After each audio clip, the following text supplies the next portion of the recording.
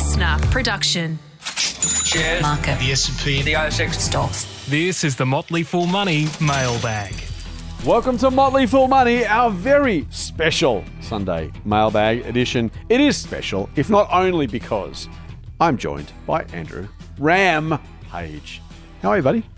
Yeah, pretty good. How are you? I'm very, very well, thank you. Listeners, you'll be happy to know we got the Bitcoin conversation out of the way before this podcast was recorded. So unless Andrew finds a small chink in my armor, we hopefully will assume that's been run and won. What do you reckon, mate? I love those conversations, and they're really fun, actually. we would probably get these pods done really quickly, except that we connect on Zoom and then we just like chat for like 4 hours. Actually, we should probably do a podcast. Probably do a podcast, exactly. That's 100% true, mate. One day we'll do a behind-the-scenes podcast, but not today, not today.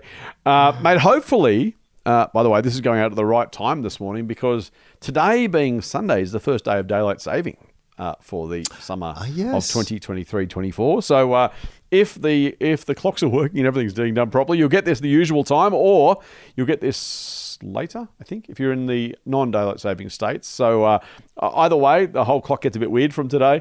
What time you get this podcast may depend on which time zone you're living in, but we will still try and get it out early on Sunday morning so you can enjoy. For those of you who want to go for a run, go for a walk, mow the lawn, do whatever you're going to do in the morning, hopefully you can enjoy this podcast as you do all that. And hopefully we don't confuse the cows too much and the curtains don't fade a little bit extra in some places. Oh, there goes our Queensland listeners. It's been... Andrew is nothing if not completely disregarding of the number of people who listen to this podcast, and I appreciate that about him. There's some fierce independence going on right there. Absolutely. Mate, Friday's podcast was fun. We got through some heavy stuff and it was very cathartic. Let's try and go to our listeners' questions this time around, and we'll start with one from Andrew, who starts with possibly the best or maybe the second best. I'm not sure. You can tell me whether the Roy and HG epithet was appropriate, or this one. And it says, "Hi guys, I have a question for the Lennon and McCartney of free ASX-focused investment podcasts." Oh, I'll take that. I thought it was going to be like a Bert and Ernie or like a Ren and Stimpy or, I'll take that. I'll take that comparison. You are showing your age with Ren and Stimpy, can I say. There's only a very specific generational cohort who would before that, after that, no idea. The Ren and Stimpy fans, they know what Ren and Stimpy is. Oh, yes. You know what? Actually, late the other night, I just happened to have the free-to-air TV on, which I never watch these days. Ren and Stimpy came on. It was like, such a blast from the past. It was, anyway. If you're below a certain age, just YouTube it and then scratch your head. Exactly. They watched what? Beavis and Butthead might be the other one that. There's another one. Yeah, another good throwback. But no, the Lennon and McCartney, according to Andrew, he says, "I've had a question answered previously, so I thought I'd go again. And my question this time is around idea generation, which I love. How do you find new ideas and companies to analyze and possibly purchase?" Andrew says, "I'm a 28-year-old paramedic." Well, thank you, mate. "So I certainly don't do stock picking as a profession, and I don't have any idea where to go in terms of looking for new ideas. I'm more interested in Ram's sphere of smaller cap companies. So I find it harder to find new companies that aren't hyper-speculative pharmaceutical or mining businesses that haven't made a single sale or a dollar of profit. Yeah. But the topic can still be applied to any area of the ASX. Do you go fishing, or do you think I should go fishing in my area of expertise or day job?" He says, "Financial companies, healthcare, retail, etc. Or do you try and broaden your horizons? What media do you utilize? Podcasts, The Fin, Reddit? I'm a Motley Fool subscriber," thank you, "which I'm happy with, but I want to be able to maximize my pool of potential options so I'm fully informed before I buy. Thanks, Andrew." Really good question, mate. I'm going to make you go first because this is a big one. Yeah, while you were talking, I think, how do I answer that without shilling strawman? I don't mean to, but the truth is I do. Right? Like, that was the whole raison d'etre was also the reason for being. Yeah, the reason for being. It really is because I think that the easy answer here is to say do a scan, and there's a whole bunch of software that will do this. And I think I've said before on the pod, I'm not a fan of it. It just, I especially if you are in small cap land, if you're looking for more established dividend paying companies, there's great value in sort of using a scan to refine things. But the reality with earlier stage companies is that they're at stage, and anyone who's run a business or established a business knows this, right? Like you raise capital or you take your own money and you invest it in plant and equipment, or these days more likely websites. All the money gets spent up front. Yep. And you have to hire people. You need someone to do some marketing. You need someone to do some development. You need someone to do some sales and et cetera, et cetera. Admin, bookkeeping, all this kind of stuff. And all that you see on your statement of income is loss and zero revenue. Yeah. And so everything looks terrible. And there's a lot of companies that just stay in that place because business is hard. And it's not to be critical. It's just most businesses don't ever get out of that stage because they just don't find enough traction. But even the ones that do don't reveal themselves initially. In fact, there's I've said before, there's a bunch of companies in my portfolio that are making a loss, and it'd be easy. And in fact, a younger version of myself would have said, why on earth are you investing in loss-making companies? My answer these days, a little bit more nuanced, is like, well, I don't expect that loss to be there forever. But my point is that when I'm scanning for the kinds of things that a sensible person would rightly look for, I want really high returns on invested capital, return on equity, or whatever profitability metric you want to use. I want low levels of debt. I want steady share counts. I want, rising profit per share. All things that are great to have. You don't get them in small cap and by the time that they've sort of revealed themselves, a better part of you've got to be careful here. It's like you can still do extremely. You don't have to be first in the gate to do well. In fact, I really encourage you to. I think you can do extremely well by being quote unquote late to the party, but investing at a higher price but a much lower risk adjusted sort of price.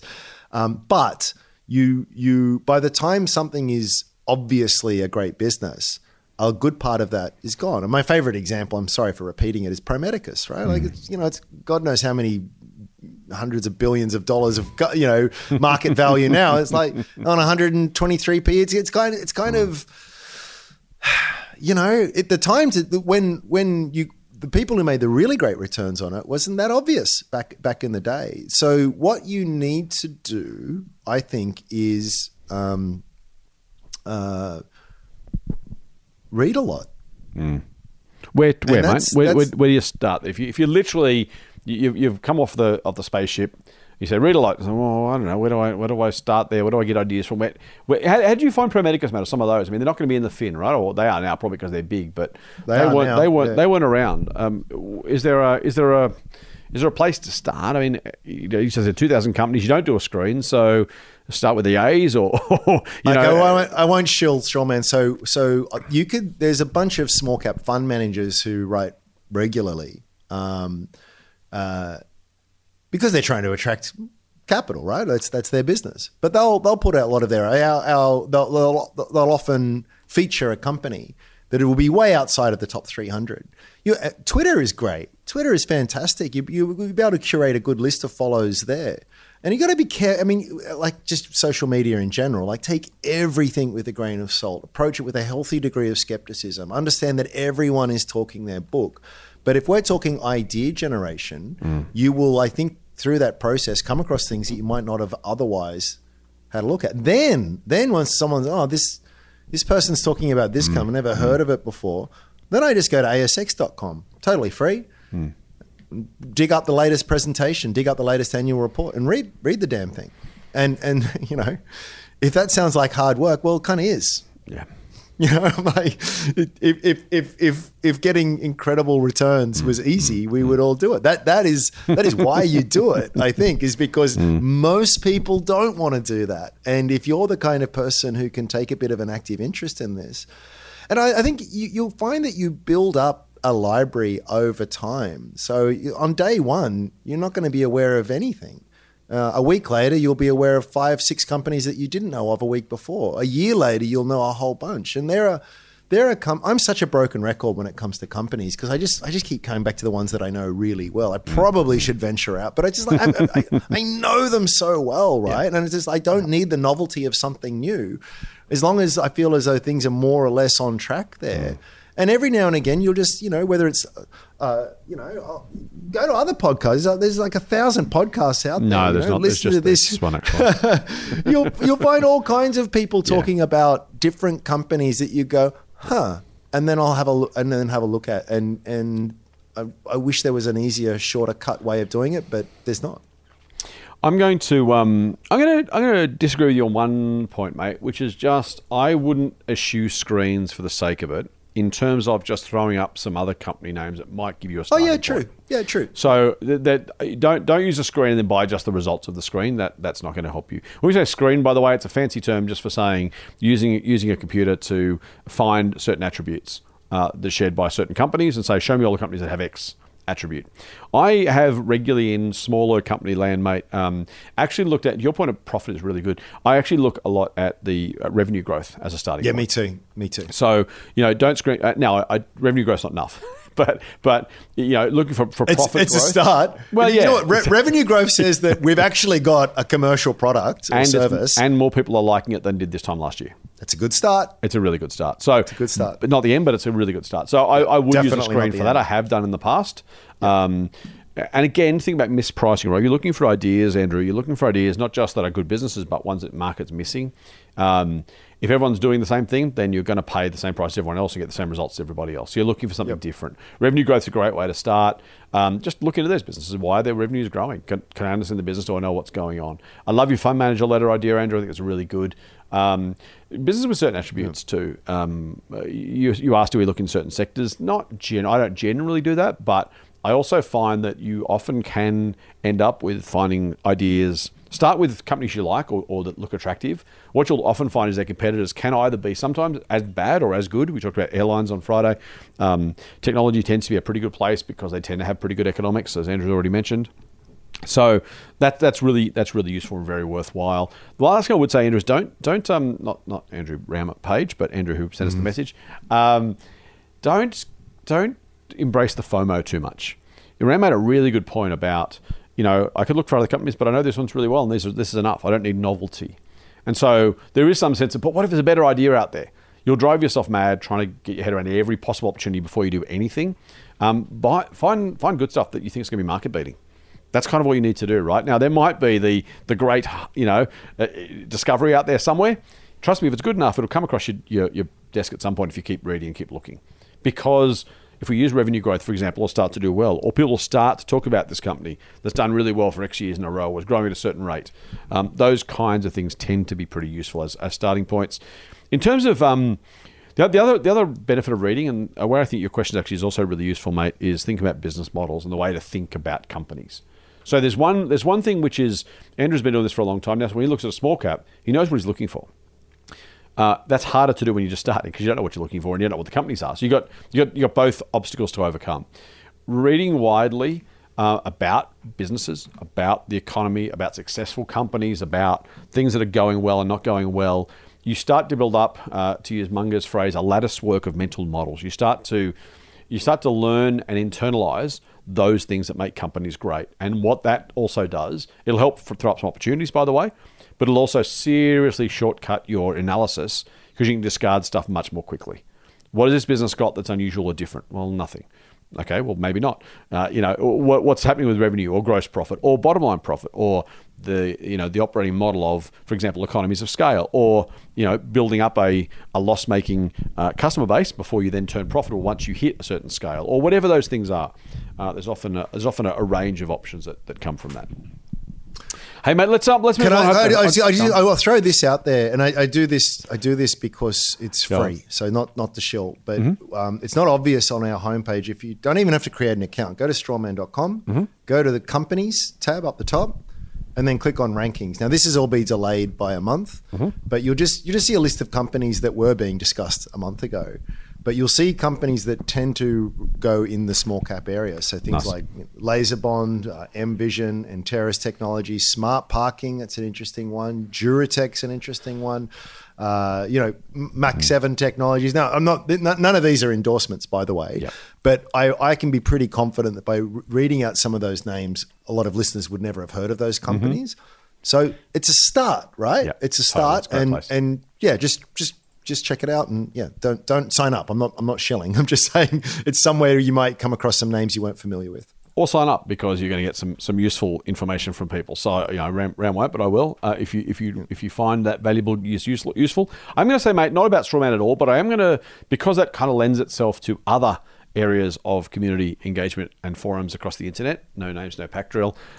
Just also be very, very careful about the sometimes the wisdom of crowds and sometimes the madness of crowds. Yep. And so, the strawman community are fantastic, but there are other sites where all the knuckleheads talking about all the same things are just, lemmings off a cliff. So just don't mistake popularity or common view for success unless you know those people have been successful themselves in the past. So just keep that in mind as well. If everyone's talking about this great new thing, maybe it's a great new thing, maybe it's the next Fortescue or Woolies or CSL, or maybe it's the next disaster waiting to happen and everyone's excited about the hot money's chasing because 100%. they're day trading this sort of rubbish. Well, I should mention too that the rankings there are on activity, not on likes. So it might be that there's a company that ranks really highly because everyone's talking about how terrible it is. So or how great it is, but they're wrong. So it's exactly. This is the question was like as an idea generator, and from that standpoint.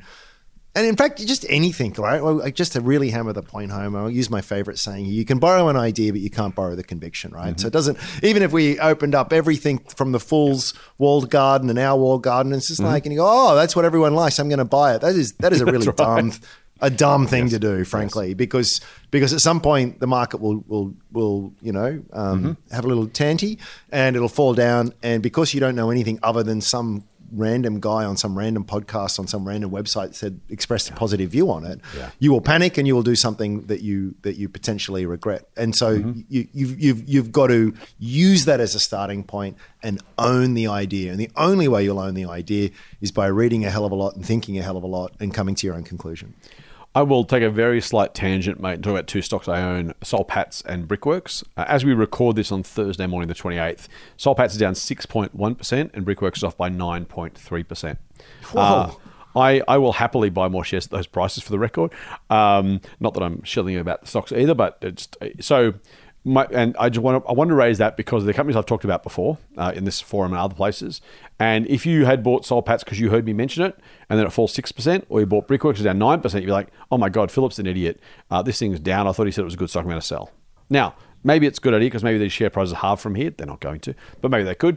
In that case, your point about borrowing conviction and the idea is really, really important, right? Because I'm looking at that going, that sucks. I might buy more. Other people are going, "Oh my God, Philip's mentioned that I bought it on his idea. Now the shares are down. He's clearly an idiot. I'm going to sell my shares and go and buy what someone on Hot Copper wants me to buy." And that's okay, but the conviction is important, right? I have high levels of conviction in those companies.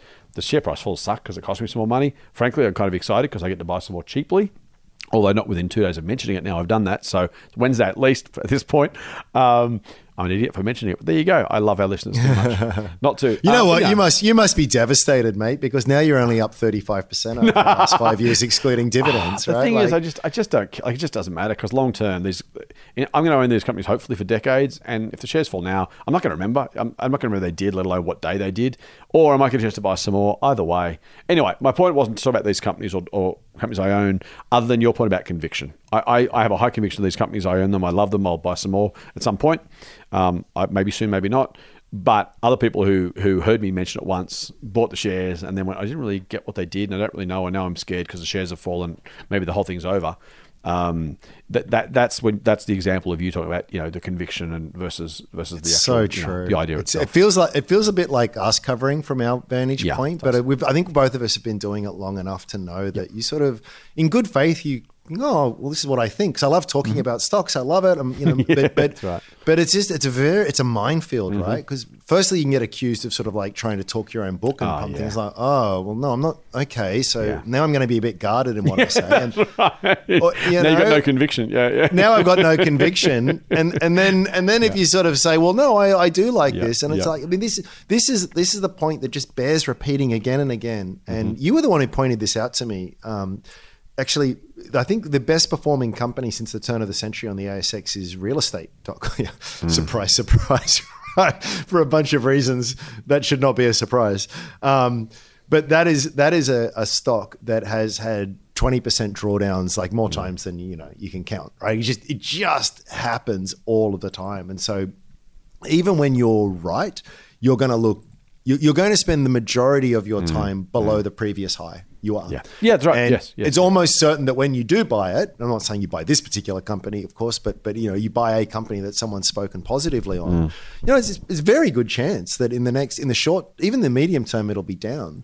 And if you can sort of say 5 years later, it's like, I remember talking really positively about that. No one cares and no one remembers. Right. So true. And so here's my favorite stat. Again, I'm sorry for repeating it, but Peter Lynch ran the Magellan Fund was it Magellan Fund?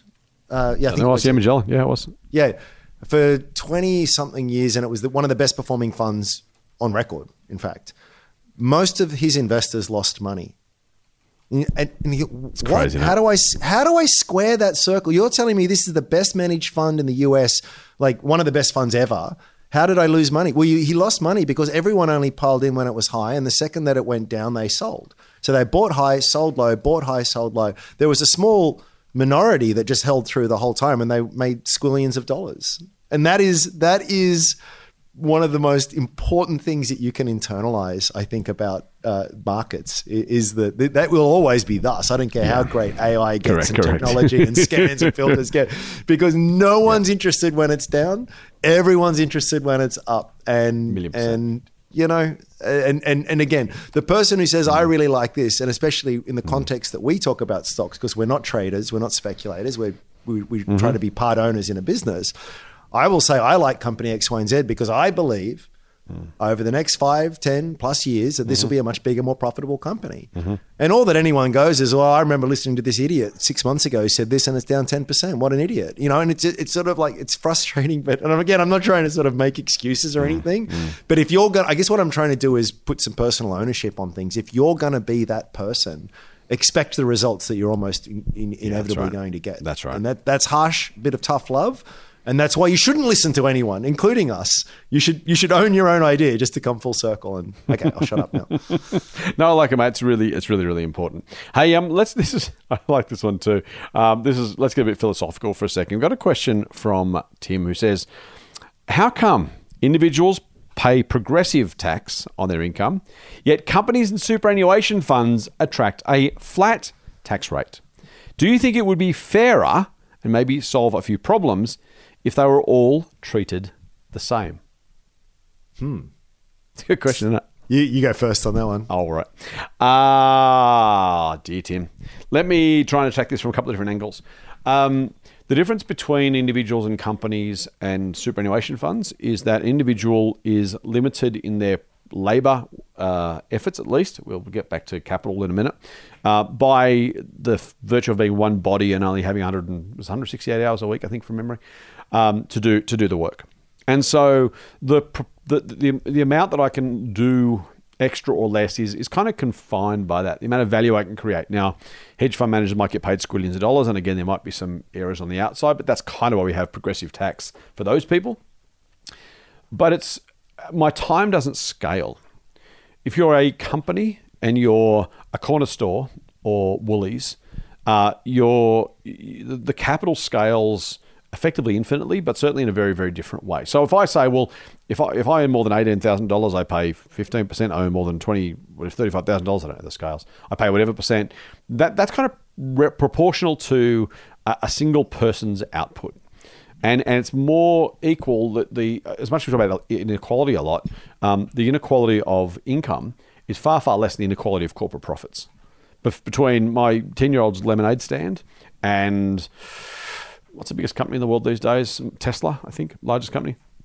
By market cap, it would be up there. Yeah, and probably profit-wise, it might be close to Berkshire. I don't know what the most profitable company in the world is. Apple would be up there. Yeah, let's call it Apple. So, my youngest lemonade stand, Apple's profits. It's very hard to say when and how you should apply a progressive tax rate on any sort of earned amount. And here's why. If you said, let's take Woolies, right? Woolies is one entity. I don't know how much money it earns a year. It used to do about $40 billion in revenue. I'm sure it's more than that now. Whatever the number is, let's say it's $10 billion just to make my life easy. 1,000 stores, $10 billion worth of profit. $10 billion attracts a 50% tax rate. If they broke those into 1,000 individual stores, sold them all off individually, and they paid, I know, rather than paying 50% on $10 billion, they pay 5% on, what does the number work out to? $10 million each. then it's the structure you're taxing rather than the actual dollar value of profit. And you don't get that with people because you can't have more than one person per person, if that makes sense. And so it just scales really, really differently. So it's a very, very difficult thing to apply a progressive rate of taxation. The other thing is capital structures are always really, really different. So think about the amount of revenue, the amount of capital expenditure, the margins. We talked about Woolies margins of 6%. Apple's margins are probably, 25%, I would speculate. Pretty so again, decent. how do you kind of align those? So I think because companies are kind of these artificial structures, and it could be partnerships, it could be trust, it makes no difference really. They scale differently to human endeavor, human effort, human time, per hour worked. And it just makes more sense that if you say, right, we're all going to work 168 hours a week. If you happen to earn more than me, and it's meaningfully more than me, because you happen to be in the right job or have the right skills or whatever, then you probably should contribute more to society in proportion to that extra ability to earn money over and above your basic cost of living. Right, and that's when progressive taxation works, because again, once you've covered your basic costs, they should be very affordable for everybody. And then after that, if you can't buy 3 Lamborghinis but only 2 because your tax rate, well, that's probably fair. Versus someone who needs to be able to buy a second-hand Hilux to get to work. So that kind of progressive taxation works in that perspective. It is definitely different, and we see there's a very good argument to talk about the capital gains tax rates, for example, as to how they should apply for non-earned income, earned being literally earned for labor rather than the money doing its own thing. Definite argument for that one. Superannuation funds is again different because the fund itself isn't the person. It's a structure, so a single fund could have up to 6 members in an SMSF these days, and a retail annuity fund can have hundreds of thousands of members. And so again, how do you apply a tax rate for 1 member versus 6 members versus 1,000 members versus 100,000 members? Progressively, you kind of can't do it. It's not possible to do it that way because the fund is the fund. The fund isn't the members. Even if you have an SMSF, the law says the fund is separate to you as an individual, and the fund has a different structure. So I don't know that they need to be the same. I don't think it makes sense for them to be the same. What I do think is when the money is then moved or streamed from those entities, from companies or funds to individuals, then we should be absolutely more thoughtful about how that happens. And I think, for example, giving people tax-free superannuation payments in retirement, if you can take $200,000 worth of super out and pay not a cent in tax as you spend that money, other than GST, I suppose, that seems remarkably unreasonable to me. When you're paying, 38 cents on the dollar, earning $100,000 of earned income, those two numbers seem in stark contrast. So without getting too political or philosophical or ideological about it, I don't think a flat tax rate works for individuals. I think the reality is that we all should be, in a perfect world, able to afford the necessities with at minimum wage, with a reasonable tax burden. And then after that, the people who earn more and therefore have more after-tax income should be able to chip in a little bit more to reflect their extra earnings on top of minimum wage and other things, and the amount of money that's made by others in that context. Frankly, people in my industry earn more money than people digging holes, not because my industry is any more useful to society, but because I can make some money for people and they're prepared to pay me more to do that, for example. Now, should I pay the same tax rate as someone digging the hole? I don't think so. If I earn more than them, I think it's very appropriate for me to actually put in more of my income to help fund things from society. Hedge fund managers who earn a million times what I earn should pay more again. I think that's totally reasonable. That's just my view though. Ram, do you have a different or similar view? Oh, it's such a deep topic, isn't it? I mean, you can get into a lot of detail, but I generally in favour of progressive. I'd probably be at the stage where it's like, beyond some very large and a very large number that, it's 90% tax. I don't think that takes away the profit motive and incentive. We can debate where that line is drawn and the rest of it, but yeah, I'm not going to add much there. I did want to say a couple of things.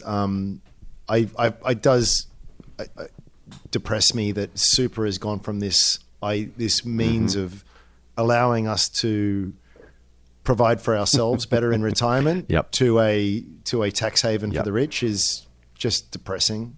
And that's and I do think too that I think too many people, I said this last time or whatever, that those that have had incredible success in life discount the privileged opportunities that they had by virtue of either their genetics or their their family or their connections. So I don't think it's unreasonable to expect that at a certain point that you give a little bit extra back, because you are giving. It's not a donation. You are giving it back. That society has enabled you to create that wealth, and at the same time, you need to be rewarded for if you've created genuine value for people. Yep. By offering a great service or inventing a great product. I mean, I'm the last, but absolutely, you should be really well compensated. And that's going to incentivize a lot of people to do it. Mm-hmm. But and there's a lot of great research out there that shows that after a certain point, money is sort of everything at a certain point, and then afterwards it's nothing. So it's sort of like, when you can't eat and you're living in a cardboard box, it really helps to have that extra $100.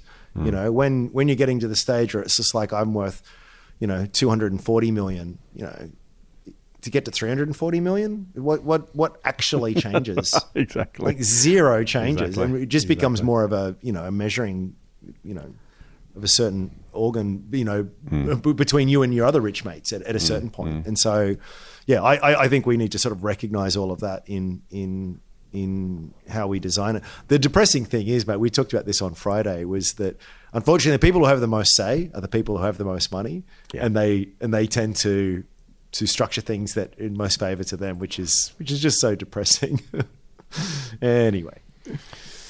I think that's probably hopefully that does the job, Tim. I think there is, frankly, I'd rather look at the way people minimise tax and a multinational tax collection, other things. If we're looking at fairness across the system, I agree with you, Rem. I've said many times about superannuation, and look, most people who are members of our services and frankly listen to this will probably be unhappy with us saying that, and I won't say I don't care, but I'm not going to pull any punches anyway. The reality is that superannuation was supposed to incentivise retirement savings, and the extent to which it does that is important. The extent to which it becomes an estate planning tool or a tax minimisation tool is a bastardisation of the whole approach. You and I are on a unity ticket there, mate. Super should absolutely relieve the pressure on the federal budget, and it should provide for an incentivised way to do that, to the point where you get the pension plus something as a reward for making that effort and putting the money aside, because you're deferring consumption. Yeah. That's completely appropriate. Once it goes past that, my solution is really simple, Ram. I would simply say to people, in your superannuation payouts are taxable now, as is the aged pension, but at a higher tax-free threshold. So if the pension is X a year, put it at that plus, I don't know, pick a number, 20 grand, right? Up to that, you pay no tax. So you can get the pension without paying tax. You can get the pension and work more without paying any tax, because again, it recognises the tax-free threshold. You can get the pension and get some super and not pay any tax, because the super is designed to help. But once you get above a certain level above that, you start paying, speaking of Tim's question, progressive tax. You pay 15 cents in the dollar, then 30 cents in the dollar, then 38 cents in the dollar, then 45 cents in the dollar. If you earn 200 grand, if you get 200 grand worth of superannuation, streamed income, allocated pension, the fact that should be tax-free, that you're not contributing anymore to society. Yes, you've contributed during your working life, but so are the people currently working.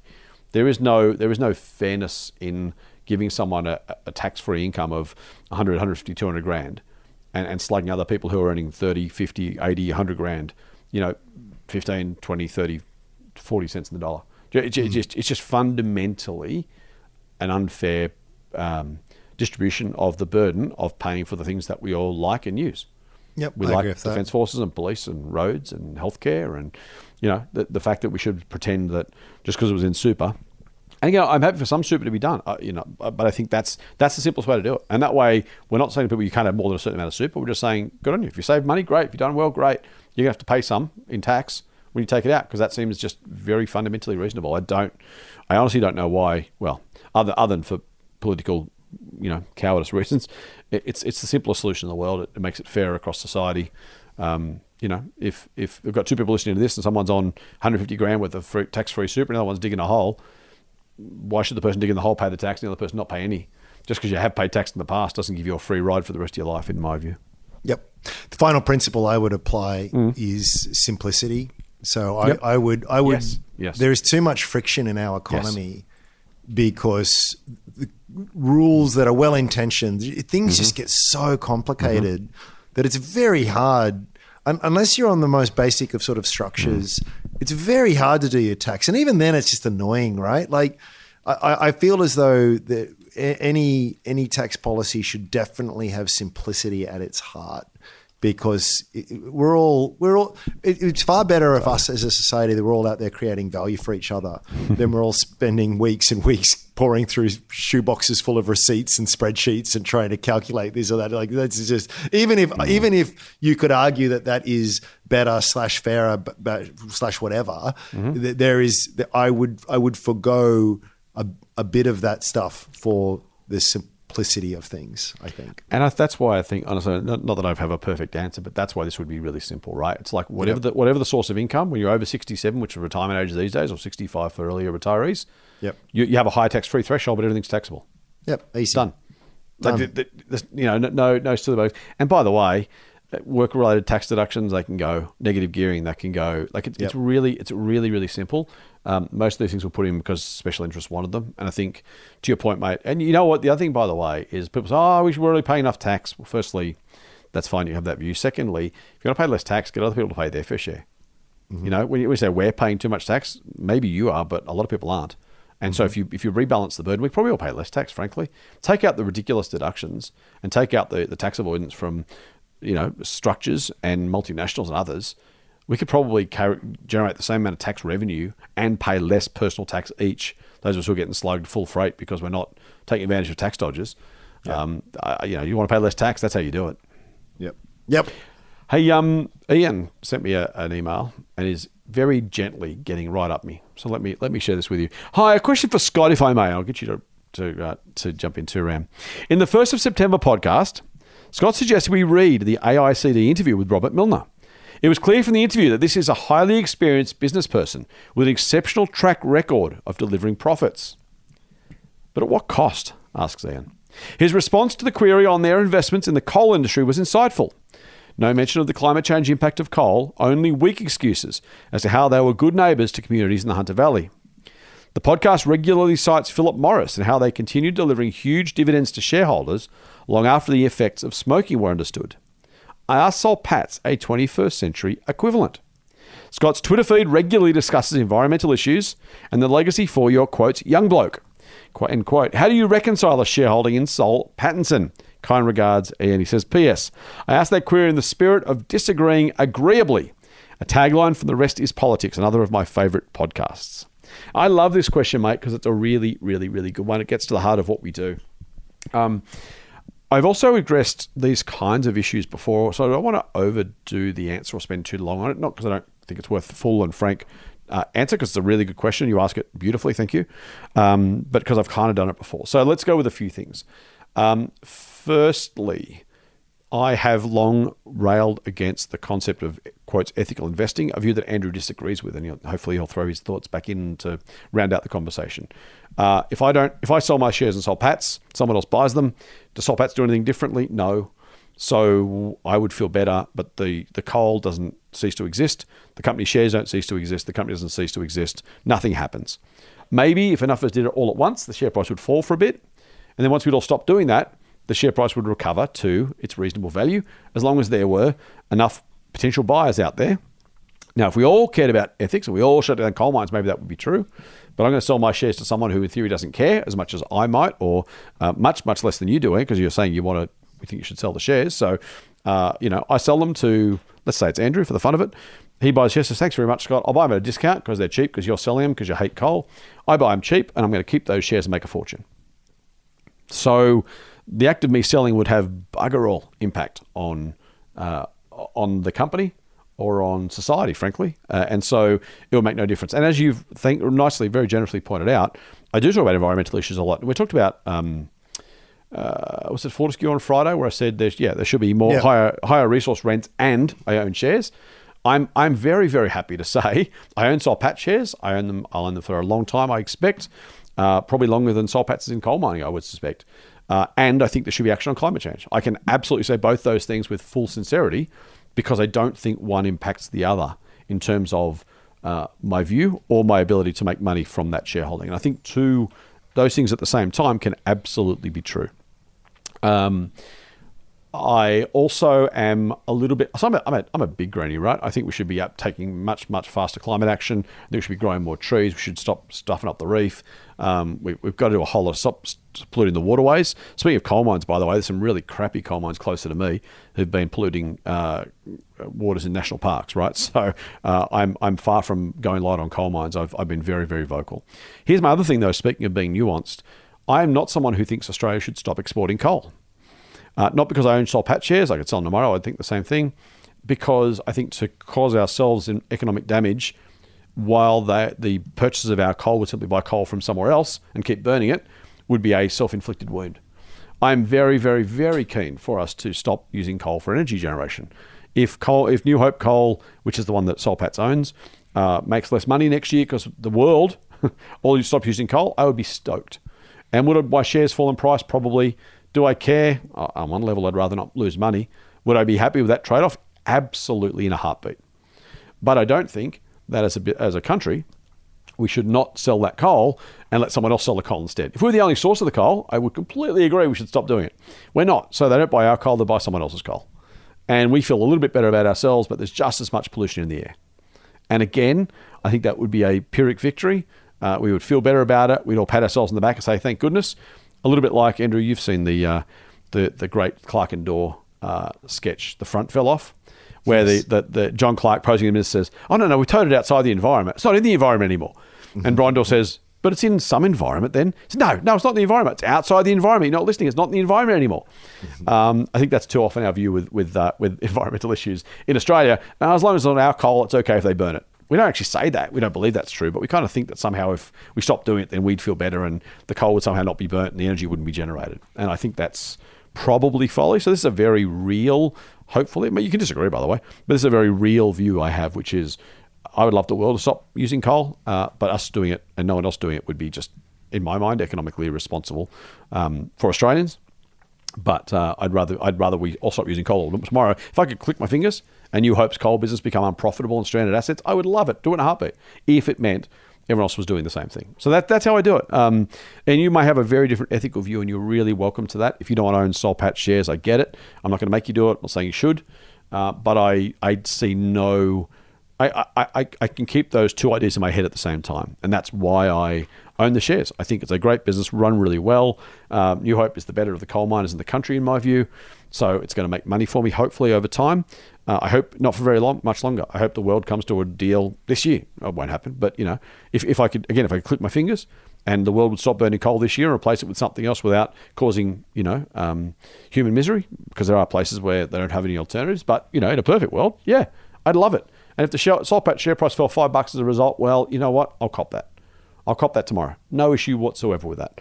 But for now, I'm happy to say I own Soul Patch shares, and I will campaign for an end to coal-fired energy generation. And frankly, metallurgical coal for steel too. If we can find green steel in a hurry, I'd be stoked with that as well.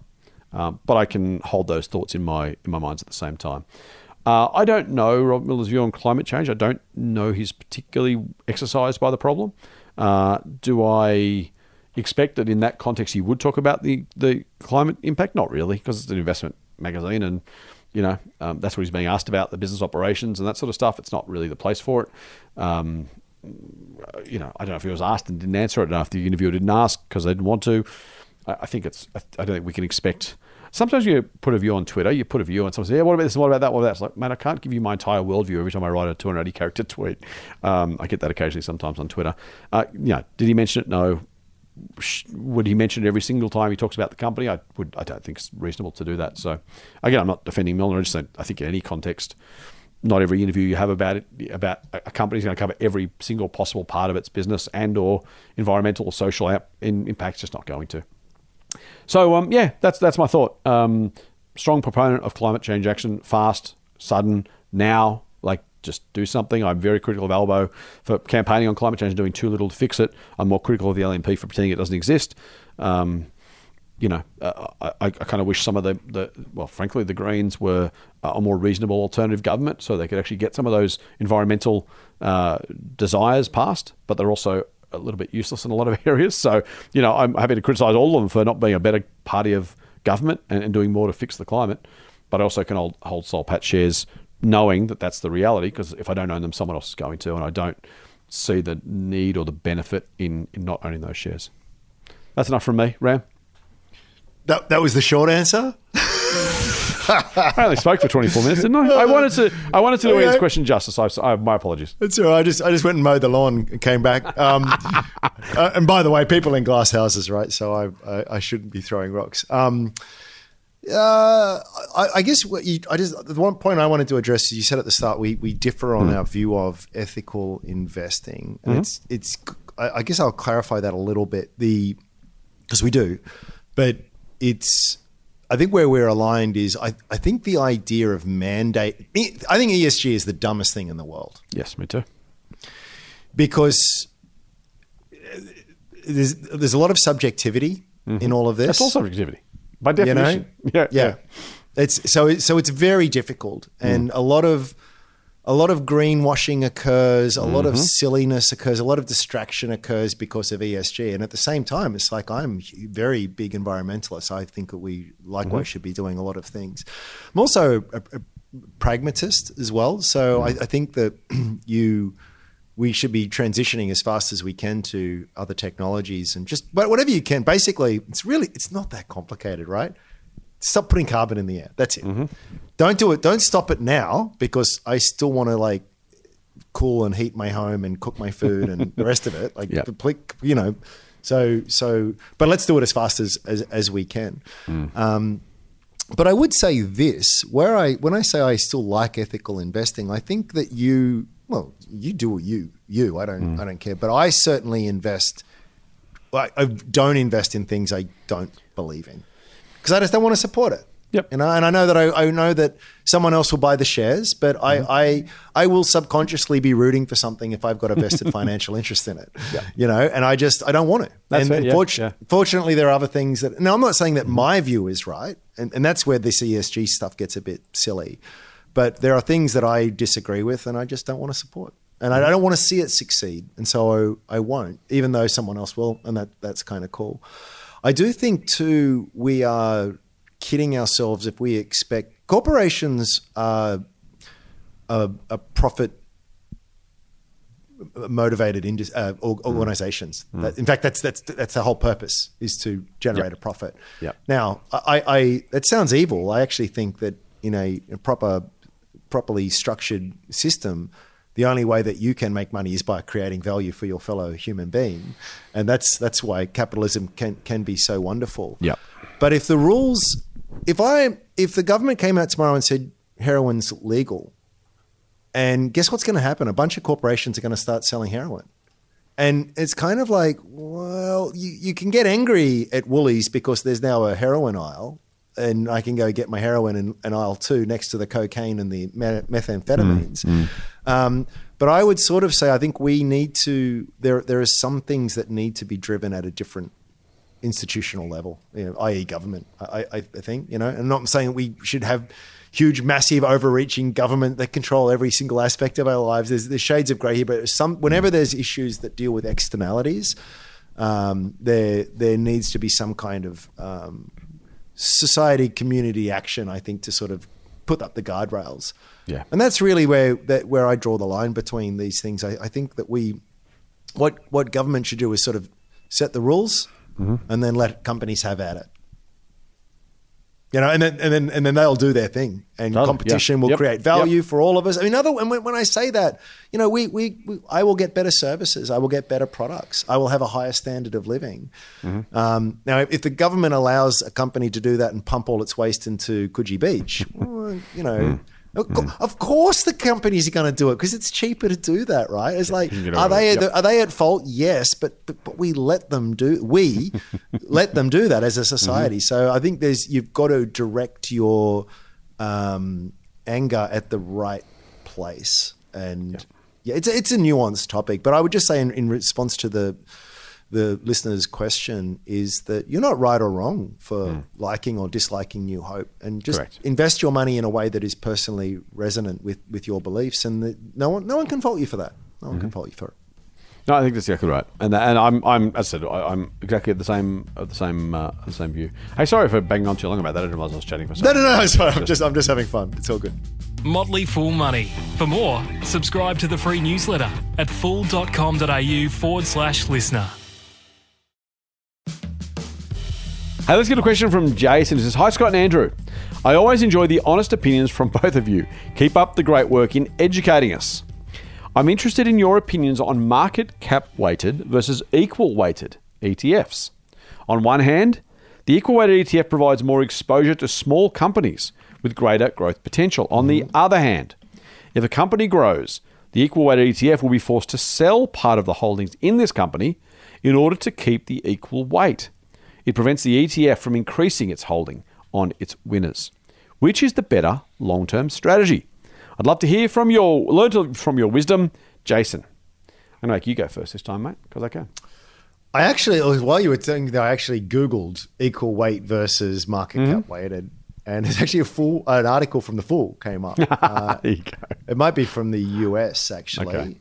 Okay. Sebastian Bowen being the oh no, that's Aussie. That's us. Hey, Yep. okay. What's his takeaway here? This is in this great podcasting. So I don't know. I'm going to Google it. The listeners are going, dude, I could have done that myself.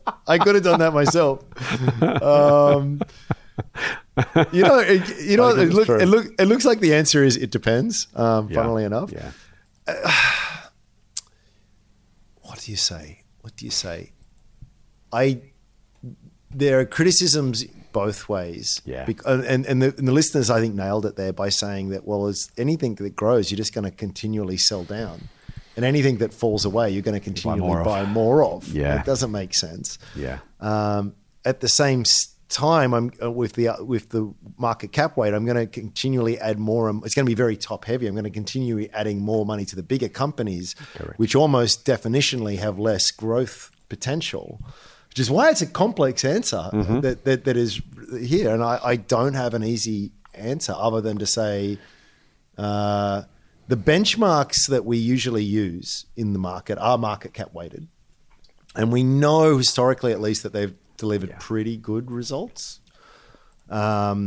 So I probably lean that way only for that reason alone. But I just don't have the data at hand. So you kick off, and I'll silently Google here in the background and find a bit more hard data. You already given that away, mate. No, I actually agree with you entirely. I think when the future isn't necessarily going to be like the past, but when you have a sense of what a market weighted index has done for 100 plus years, you want to step away from that very carefully. A bit like being active as a stock picker. If you know you can get the market return, then take the market return. If you think you can beat it, then beat it by all means. But don't jump in and try and do better. So that's the first thing, which is Andrew's point. I'm gonna say, I'm going to use your line, Andrew. It depends, and it depends, frankly, on what the future is of those market weighted times. Now, if you look at, for example, the leaders in the ASX continue to be miners and banks, and they continue to generate most of the returns, then being equal weighted is going to cost you. If the smaller companies are going to do better, even as a sector, not individually, you'll do better being equal weighted, because what it basically means you're doing is you're adding. Don't worry about companies for now. Think about sectors or market cap sizes or brackets. You're adding more money to the smaller companies, and if the smaller companies outperform the larger companies as a group, then you're better off having more of your money in them. In other words, that's what would make an equal weighted ETF more successful. And it's easy to think about different ways there, because in the past, we've seen, and again, why it depends is because in 2021, tech was up by a third, oil was down by a third.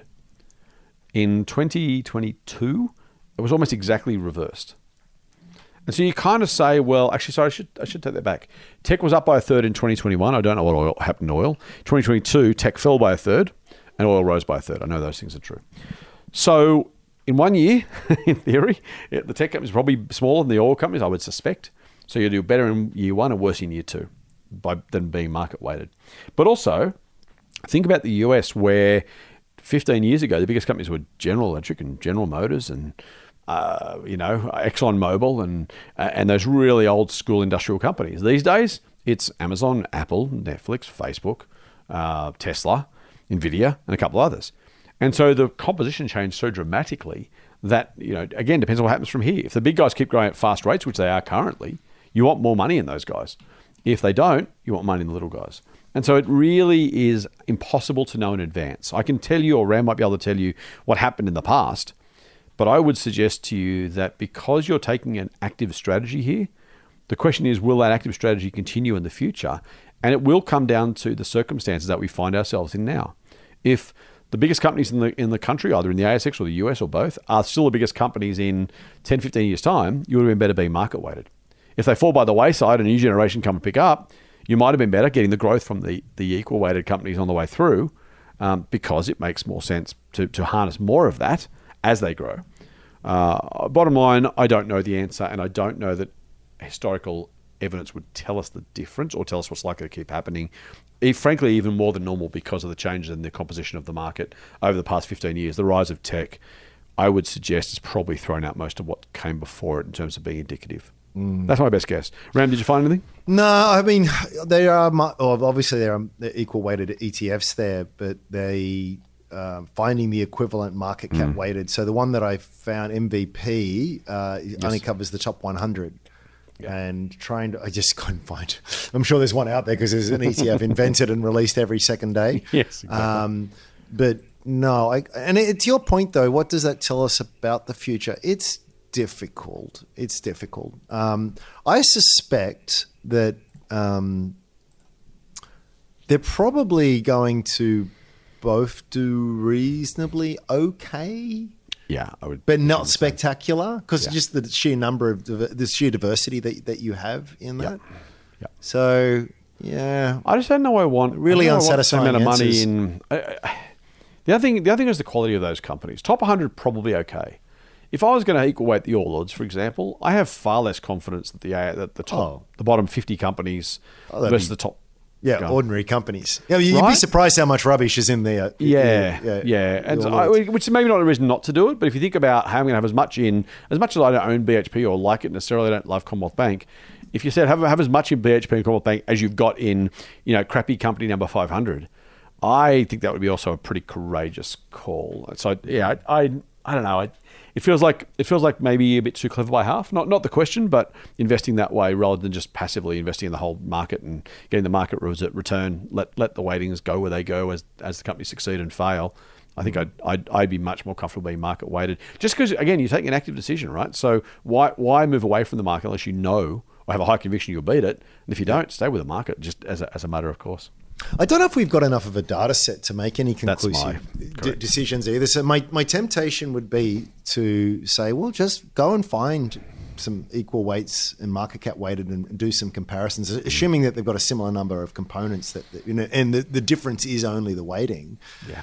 But even then, you might get 7-8 years, and it's like, well, what is that? It's such a blip, in the grand scheme. Had we had these kinds of comparisons to make over the last 100 years, then you probably get something a bit more meaningful. Yep. I mean, even there, mate, the change in the categories and the sectors of the market, like just the small companies that became big and the big ones that became small, they kind of reflect, meaningful kind of structural changes in the economy. Even then, you kind of go, if I had 100 years of data, how do you compare the first 50 years when steel mills were steel mills and car makers were car makers to now? And you're going to go, how likely is it the future looks like the past?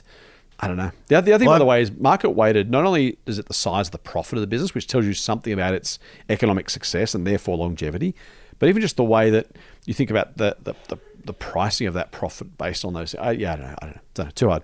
Oh, it's absolutely too hard. No need to. Yeah, exactly. Yeah, exactly. Just look. Here's the other way of doing it. It's pretty much how I do it. Actually, is Australia? I'm all direct investments. I do my own thing. I think in my super, I might have some ETFs just because I got lazy, and Austrsuper doesn't let me buy small caps, so I kind of forced into that.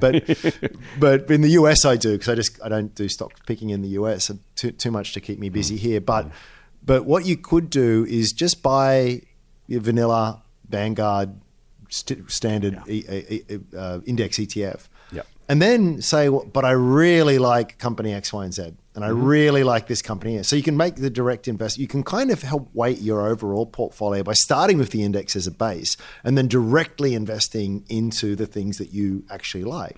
Not necessarily 50-50, or it might be that 90% is in my ETF, 10% of my capital is direct investments, and that way I'm actually tweaking the weighting overall. And that's perfectly decent way of doing that. And I would say how you split that up would depend on your experience, your conviction, and all the rest of it. So maybe you start off with 95% in an ETF, and over time you tweak it. You might get to a point where it's like, I feel really confident in what I'm doing. I've been through a few cycles now.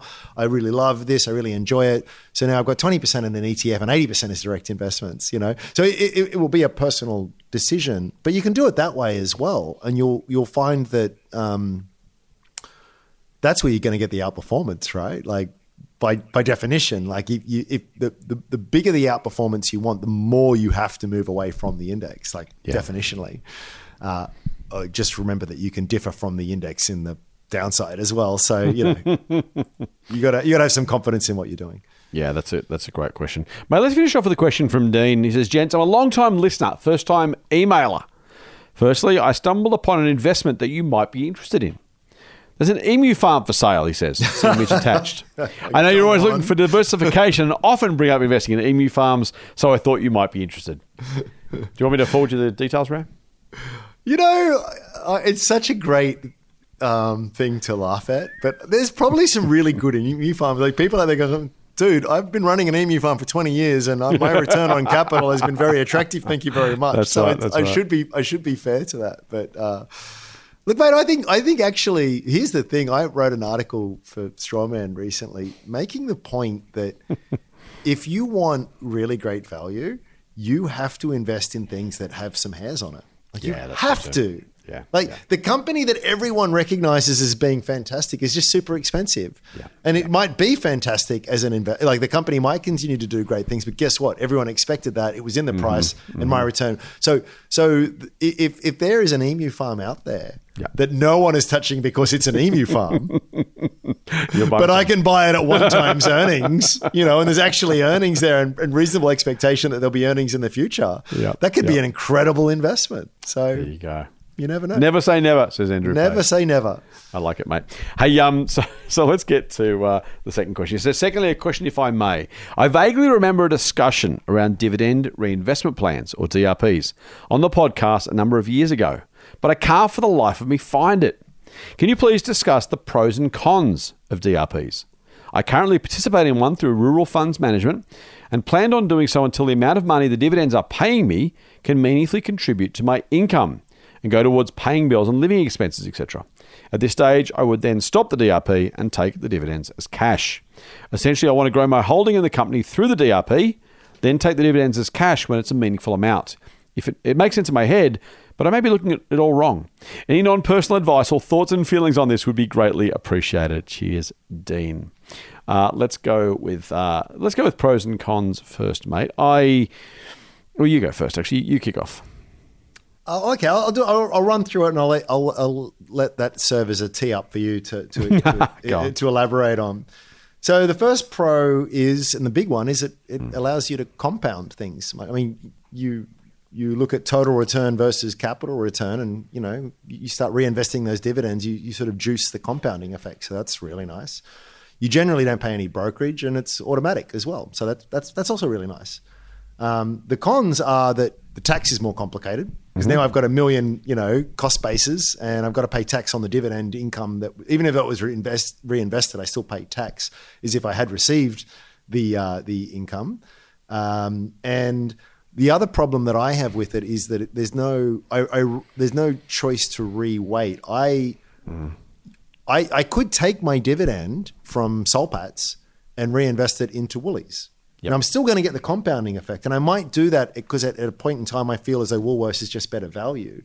Whereas with the automatic approach, I am just investing into the same company. Maybe it's at a very, very unattractive price right now. Yep. So they're the high level thoughts. Just on the tax kind of thing, the great thing about if you're not interested in an income stream, and typically, just generalizing here, if you're younger, you probably shouldn't be. You want the company to keep the cash and reinvest it internally, provided it's got good investment opportunities, because then there's no tax. And the tax takes a huge chunk. It really does hammer things if you're paying tax each and every year. So if you can keep this way, Buffett keeps all the money in Berkshire and he invests it in other companies, and there's no tax event for the shareholders. And that can be a really beautiful thing, and that can make a really big difference over time. Now, it may be that, that's good now, but when I'm 65, I actually want the income stream. So great. You can sell and buy it at that point in time and readjust kinds of things. So I feel as though a 23-year-old going for an dividend-producing company isn't always necessarily the best bet. That's a horrible generalization, because a lot of people could do really well by just doing nothing other than a very established company and taking that approach. So it is generalizing. But anyway, go where you want with that, mate. Pros are that, as you say, and it keeps compounding happening. By the way, the question kind of implies taking the money or reinvesting it with a DRP. You can obviously manually reinvest it in the middle. So there's kind of those three options, right? You get a dividend. Do you take the money and splurge it on, I don't know, whatever you want to splurge it on? Do you take the money and reinvest it in something else, or do you reinvest it automatically through a DRP? They're the three. So DRP means you do it. It doesn't, so that you don't spend it, firstly. Secondly, even if you weren't going to spend it, it puts it straight back into the market in a way that you don't have to, you're not tempted to leave it sitting around doing nothing. So that's important. It can, resolve the paralysis of, I don't know what to do with the money. Maybe I'll get around to it. Maybe I'll do it soon. And it can take a whole lot of stress and hassle out of it. If you bought quality companies, you like them, buying more of those is probably a good idea more often than not. And it can be a really, it's the ETF version of stock picking, right? It's like, just do it, take the DRP, you'll be fine, you'll be completely appropriate, and at least it puts the money back to work. You do owe tax on it, to Ram's point. You have to find that tax from somewhere else. So if you do a DRP, it's still taxable. You're going to have to pay the tax regardless of whether you take it as shares or cash. So just be careful of that too if you're in that situation. Downfalls, Ram's already mentioned. You got 20 companies. DRPing in each of the 20 means you're putting money into your 20th worst idea, or 20th best idea. Sorry, but in terms of rather than your best idea. So if you got Soul Pat's dividend, you want to buy Woolies shares. You got a Woolies dividend, you want to buy Soul Pat shares. You want to buy something else you don't already own. Most of us who pick stocks want to have the flexibility of doing that. For me, when I first started, I did DRPs because I kind of thought it was a smart thing to do, and it kind of was not bad. I haven't done DRP for years and years and years. I have a separate account, separate transaction account. All of my dividends go into that account, and I reinvest from that account. I put my regular savings every time I get paid into that account as well. And so that's how the money gets in there, and I just invest that money from time to time. I think that's a theoretically better solution, but I wouldn't want to discourage anyone from using a DRP if they weren't going to do anything else with the money, or it was just too stressful or too hard. A DRP is perfectly fine. Like ETF investing, it's perfectly fine. I don't want to dissuade you from using it. I think investing directly, deliberately, specifically is a better option. But that's, I think that's almost certainly true. As long as you're a good stock picker, by the way. But if you're not, you probably shouldn't be buying stocks anyway. Buy an ETF and go fishing, as I like to say. So I hope that answers the question. Anything more on that, mate? There is a lot of nuance with it. I mean, there is the great. One of the things I've always liked about dividends is it does enforce more capital discipline on the board and management. Yeah, it's true. It's easy to say, hey, we're going to pay a dividend. It's very hard to take it away. Shareholders get upset. Yeah. And if you've committed to paying out 60% of your profits, there's less money burning a hole in your pocket. There's nothing more dangerous than an executive with billions of dollars to spend, because that's right. They're going to find something to spend it on. They'll find something, and ego plays a big role in it, because you start thinking about building your empire and your legacy more than getting really great, attractive returns on investment. Yep. Now, I would say that the only time you invest money is where you are extraordinarily confident of getting superior returns than what you could get with a, Lord knows, at least the cost of capital. If you're the head of Woodside and you're going to invest in a project that's going to get you what I could get on a 10-year bond, like, what are you doing? You're taking all this risk when you could do that. It's stupid. So so pay it out, and I'll make the decision. And now the decision is on me. And we just know what humans are like. So it's sort of like, that's the great thing about dividends. I really think beyond that they give you some cash in your pocket. And that's super important for when I'm at a stage where I want to make my money. I'm not working. I want my money to work for me. I get these lovely franking credits and all the things that we know and love about dividends. Fantastic. That is brilliant. But there's a company that I own at the moment. I said directly to management the other day, it's like, why are you? They're saying, we're going to pay dividends. And it's like, why? You're a growth company. It's probably because they want to help support the share price, and I kind of get it, but it's like, no, I don't want it. I don't want it. If I was after an income investor, I'd buy something else, right? Yeah. You are at a stage where you have incredible growth opportunities, and it's right in front of you, and you're going to hamstring yourself by paying it out to me. So, and anyway, that's why, as I say, it's complicated. It definitely is. Mate, I reckon that's all we've got time for. Thank you for joining me for this podcast. A little less ranty than our Friday episode, and hopefully we answered some good questions. Friday was very ranty, yes. That's good though, cathartic. Hey, will you come back on Friday? Yeah, let's do it, 100%. Excellent. Until then, have a great weekend. Enjoy daylight saving. Full on. Cheers. The Motley Fool and people appearing in this program may have positions in the companies mentioned. General advice only. Please speak to your financial professional to understand how it may pertain to your situation. Subscribe to the free newsletter at fool.com.au/listener. The Motley Fool operates under Financial Services Licence 400691.